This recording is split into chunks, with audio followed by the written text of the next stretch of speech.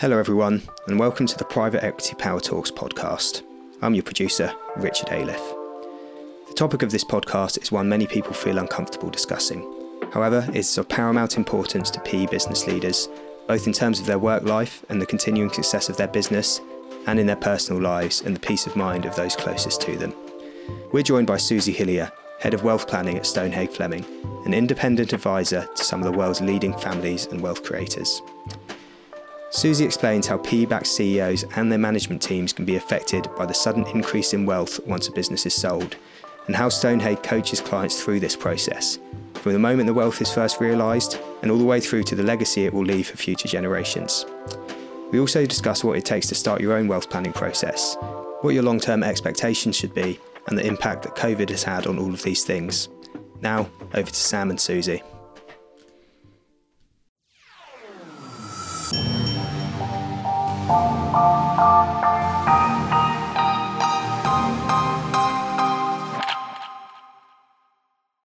Right, let's get started. So in this episode, really pleased to be joined by Susie Hillier. Susie is a partner at Stonehage Fleming and is head of their wealth planning business. Now, Susie and Stonehage are active in the Pep Talks community, and that's because they're backed by Caledonia Private Equity, who acquired a minority stake a couple of years ago in 2018. And secondly, their CEO, Chris Mary, is one of our founding members. So preparing for wealth is a topic of discussion amongst our community. It does come up, but rightly or wrongly, it's definitely not a topic of priority. However, when the arrival of seven-figure amounts of money is not considered, and the impact that arrival may have on you as the CEO and your team is not considered, then it can lead to problems. And the sort of problems that we've come across in our community, it's really, number one is the sort of psychological impact that it can have. So certainly if you're a founder, an entrepreneur, or a CEO and a management team that have been driving growth of the business towards an ultimate goal of selling the company, which could well be a lifelong ambition for an entrepreneur or a 5-6 year ambition for a management team. Once you've achieved that, it has a huge psychological impact, and most notably on motivation levels. So it may be that you've had a seven-figure amount of money arrive in your bank account, but tomorrow is a new day and a new owner, and you've got to go again, and the motivation and the psychology has to be right in order to do that. So we thought we'd talk to an expert on how to prepare best for this. And Susie is definitely an expert in this field. She spent all of her career advising entrepreneurs and founders and CEOs and management teams and families in how best to prepare and manage wealth over the long term. So thanks for joining us, Susie. Thanks for inviting me. Yeah, well, so, I mean, and I'm really new to this. When should our members start thinking about engaging with, an advisor like you? The short answer is that it's never too early to start. By its nature is actually a sort of a very long-term plan. So even when liquid assets are relatively modest, there are still very important aspects of planning that should be considered, as well as making provision for the next generation, for example. What an entrepreneur wants to do is focus on their business. So what they need to have behind them is all the sort of financial foundation to ensure that they can do that. So making sure that if they've got debt that's helped put the business in place, that's organised, it's cost effective, that they understand the cash flow requirements they need to keep the household running, that they're miserable for a minute. They think about the impact if they are unable to work. So putting in place sufficient insurance to provide for that will just take away one of those worries. Capturing some of the sort of use it or lose it allowances, the simple things like ISAs, pensions, etc., that, are tax year sensitive. If you can use them and find a way of funding them, then they will build again that foundation. Legal side of life, making sure that you have wills and powers of attorney in place and the agreement of what happens to you if you can't work and if you've got a business partner and what will happen to that business. And then finally, you need to have an eye for the future as to actually what does that creation of wealth mean to you and what impact will that have on you and your family. Before, as you say, that 7-figure lands in your bank account. So you do some thinking prior to that. Absolutely. We've all experienced the independent financial advisors who organise our mortgages and pensions and educate us at a fairly young age about ISAs and so on, financial products. But what is the difference between true wealth management and independent financial advice? I think in our view, to be an effective wealth manager, you need the capability to offer the technical, the financial advice.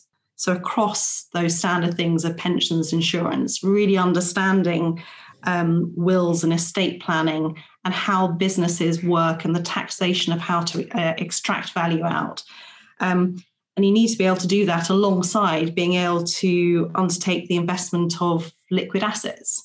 So you need to be able to have a complete understanding of a client's affairs, but really work with them to understand the long-term ambitions. So you have a view of what to do before there's any capital that actually will eventually end up potentially in investment markets, or may end up back in another business venture, or may end up going to the next generation, or may end up actually being gifted away into a charity, into a foundation, etc. It is much better if you can go on that journey with them a few months before there is that transaction, which does leave some time to do a little bit of planning, but then at least allows everyone to stop and breathe when the money lands on the bank account to actually really think through what are they trying to achieve. Yeah. One of our founding members is a true believer that as a CEO, you should really be preparing your management team for that experience of wealth creation for the first time, because in his experience, he has lost a couple of his management team because their psychology changed so much first time round. And actually, it's a real detriment to the business and to them. Well, not necessarily to them as individuals, but it's really important to do the work up front, probably a year, even 18 months prior to any transaction, to understand what your options are in terms of where the money should go and how to hang on to that motivation, especially if you're going to do a secondary deal or tertiary deal. So I think probably what you're saying is there are many differences, but you are an expert advisor who can advise across product streams, investment options, but also the legalities involved in that and the structures involved. Absolutely. So let's just envisage now. Okay, so I'm a CEO, I'm a founder. I've just gone through an exit, and several million has landed in my account. Well, what happens then, we know from our members' experience in this, is they get called by just about everybody. The wealth managers, the IFAs and the private bankers and the lawyers definitely get fed this deal transaction information and then go after these individuals. So how can I see the wood from the trees? What sort of selection process should I have in my mind? I think the most important factors are trust and confidence. You need to have trust in both the individual and the firm that's going to advise you and manage your affairs. To be honest, you need to undertake the same due diligence as you would do in any decision you make in your business, of who you were going to support and what impact it would have on your business. You need to have that confidence in the individual and the firm that they will really understand your requirements and have had experience of working with people with similar situations.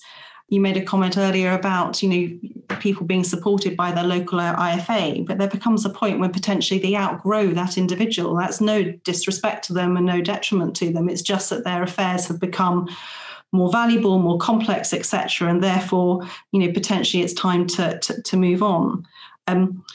You've got to remember success actually isn't always just financial as well. It can mean so many other things to clients, whether that is all about the family, whether it is about a particular passion that they have.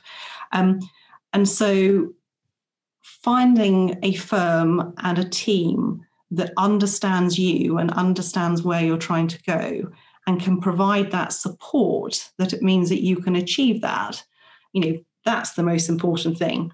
But it's not just about one individual. What you need is a great team. Every meeting, every client will have a team that support them, because you can make a statement about something and two people will hear it slightly differently. And what's really important is to make sure that actually, that shared value and shared understanding is captured.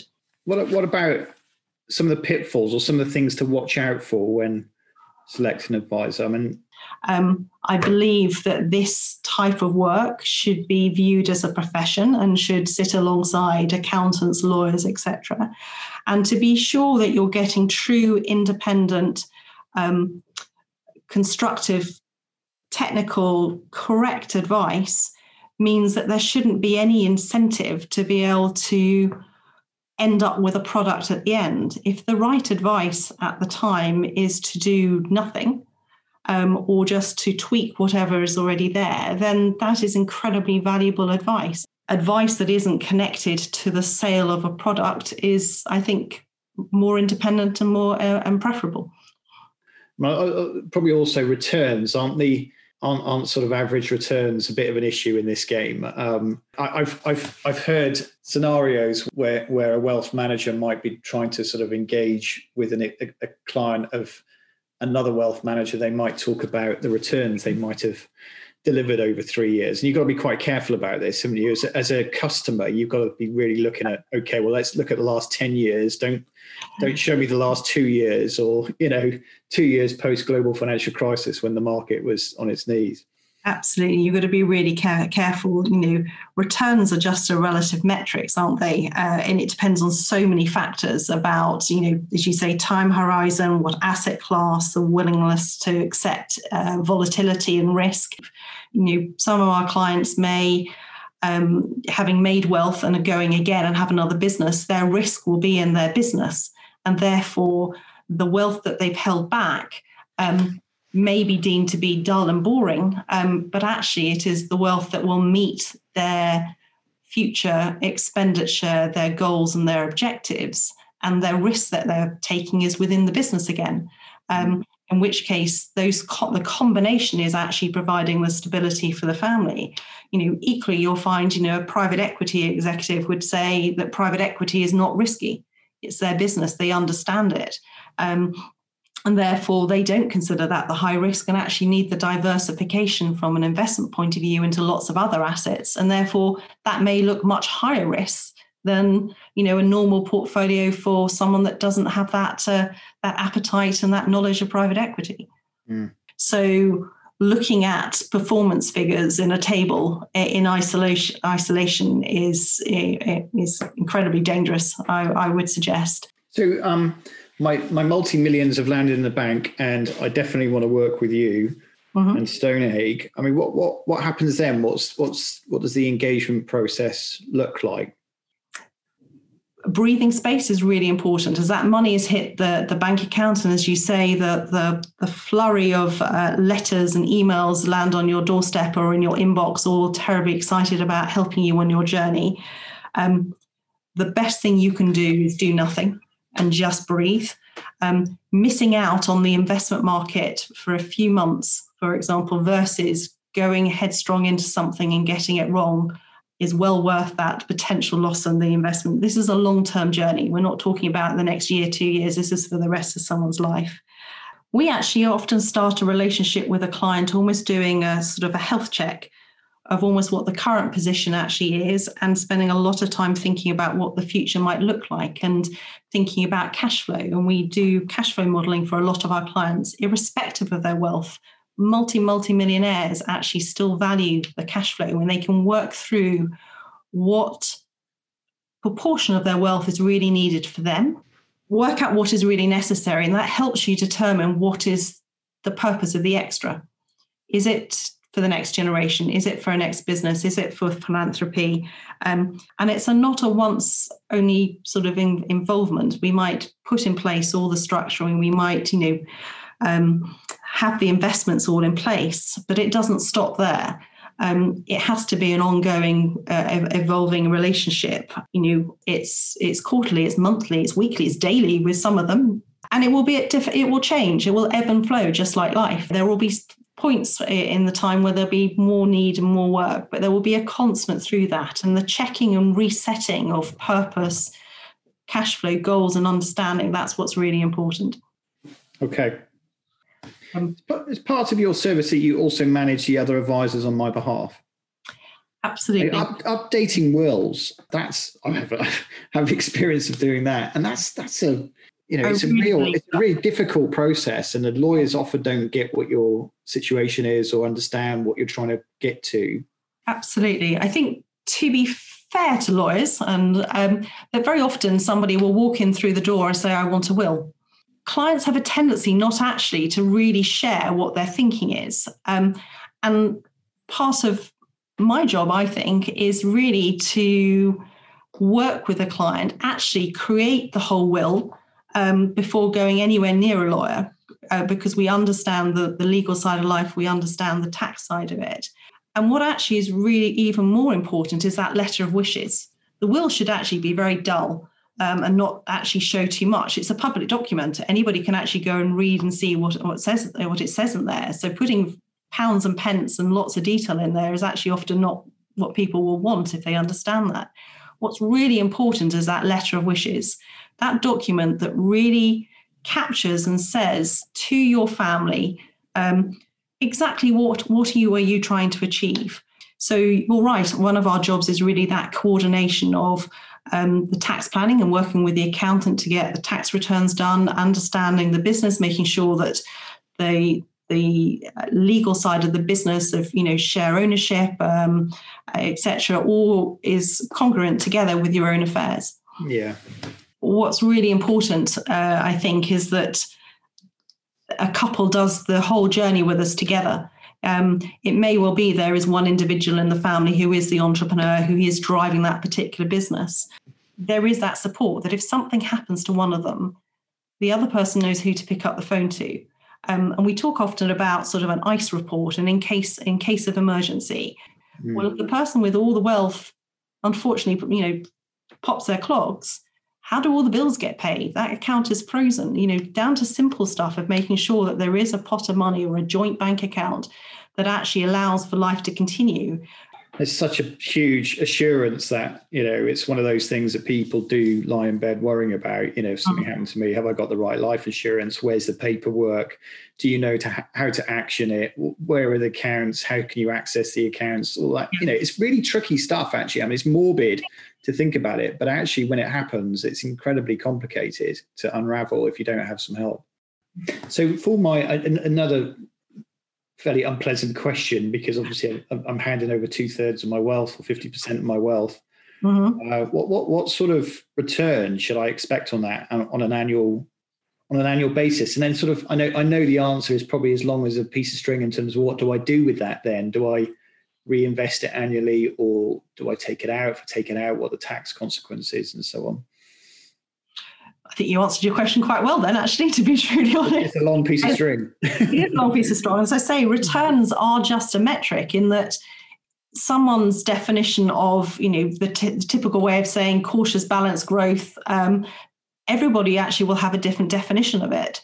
And so understanding the purpose of a pot of money and where does it fit into that whole storyboard will help. So longer term investments, and let's keep things simple. Most people will say their pension pot is a longer term investment.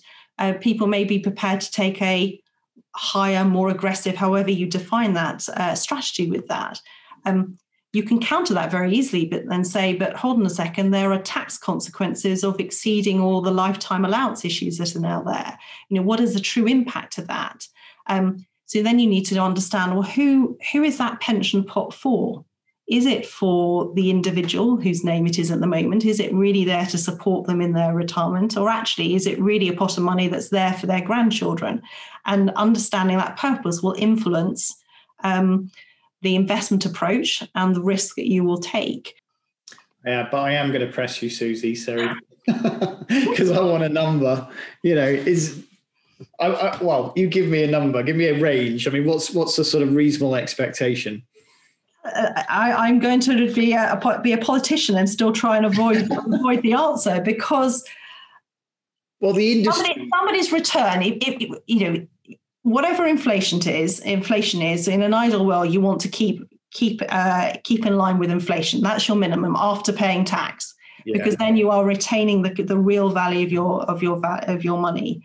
Yeah. Anything over and above that will come down to what are you trying to achieve. So whether you're aiming to get 3% above inflation, or you're trying to get 8% above inflation, any figure that is on the higher end, you have to question: does the client know what they're doing, and do they have proper expectations of what the world is like? Back to your comment about different investment managers, throwing stones at previous advisors saying that they only achieve X or Y, and quoting that they can achieve, 10, 15, whatever percent it is. The answer is you do not achieve those sort of returns without risk. If that's risk that is suitable and appropriate, then you may choose to invest a proportion of your money in that. Yeah.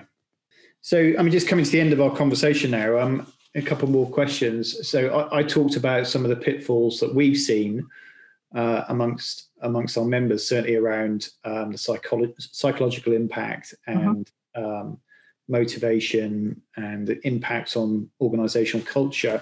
And what are the other pitfalls that you've seen in your time when this wealth creation subject hasn't been carefully thought about? Yeah. I think it's safe to say sort of over expenditure and capital depreciation at the beginning is the most obvious one. In that if they haven't worked out how much of that money is needed to support them throughout their lifetime, all the flashy cars, the expensive houses, etc., suddenly cause a problem. There isn't enough money to pay and maintain those properties, etc. But there's obviously lots of variations on that theme. Very interesting. So as we conclude, what should our members be thinking about in terms of their approach to wealth management right now, just in this difficult economic time, 2021, the next couple of years are going to be tough, aren't they? Yeah. Although some of the markets are performing reasonably well. So, tell us what you think. I think, to be honest, it's the same as any other year. In our experience, clients always have cause to think through their priorities and ensure that their long-term plans are robust. And that's not really any different than the fact that we've had a pandemic. What has been really interesting is that in the last few months, people have spent more time with their families. Now, some people would say that's great, and some would say that's been a little bit more challenging than they had thought. But what we've generally found is a lot more people have spent time thinking about what does their wealth mean to them. They can talk about family values and the purpose, and they can talk to their children, and we help facilitate that. And that absolutely, I think, will continue. Taxation, however, also now is got a high overlay on that, in that we have to pay for the world that we're currently living in. Yeah. It doesn't have to be a rush. I think you have to listen to the Chancellor and others to realise that this is not going to be repaid within 5 minutes. But clearly it does have to be paid. So in that planning for the family, you have to take into account tax and what could happen. And so I think a lot of people are contemplating their structures and the wealth they've got at the moment, and almost sort of kicking the tires to say, does it work now? And does it work if A, B, or C might happen from a change in taxation? And should I do any planning around that? An easy one that everyone's talking about is capital gains tax. It's at a historic low rate. We may all consider that actually it's probably one of the most effective rates that it is, but it's an easy one for anybody potentially to increase. So what does that mean for someone's existing investments? What does that mean to their existing structures? Should they be undertaking planning prior to that change? Or actually, it'll be taxation changes all the way through lifetime. The fact there may be times where it is heavier and harder specifically to your own affairs doesn't mean to say that that structure won't be right and appropriate in 5, 10, 15 years. And therefore, nobody should do any sort of quick decisions. But I think talking and working with the likes of ourselves, rather than just an investment manager, rather than just an IFA, means that we can look at all of that in the whole and then decide what is the most appropriate strategy. Okay. I'm not going to take this as my own pearl of wisdom. I read it somewhere, but I think I read, a piece of advice around wealth management was, as the customer, you need to be the CEO of your wealth management, and you need to then choose a very effective specialist advisor to work alongside you. So, if you're in this situation, you have to kick yourself up and develop your own knowledge and understanding of this landscape, and then work with a really high quality advisor that can help you shortcut it and deal with quite a lot of the day-to-day issues that you have to face. Absolutely agree. And in some respects is when you want to step down as that CEO and go off and do maybe enjoyable things, then you've got in place the right team to ensure that it stays on the right road. Yeah, absolutely. Well, Susie, thank you so much. And if any of you listeners out there want an introduction, want to make contact with Susie, then do reach out to us and we'll put you in touch. But thank you again, Susie, and we'll see you very soon.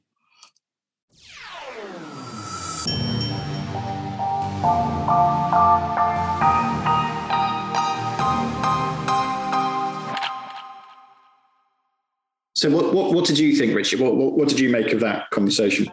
My sort of key takeaway would be the amount of pressure that PE-backed CEOs already under.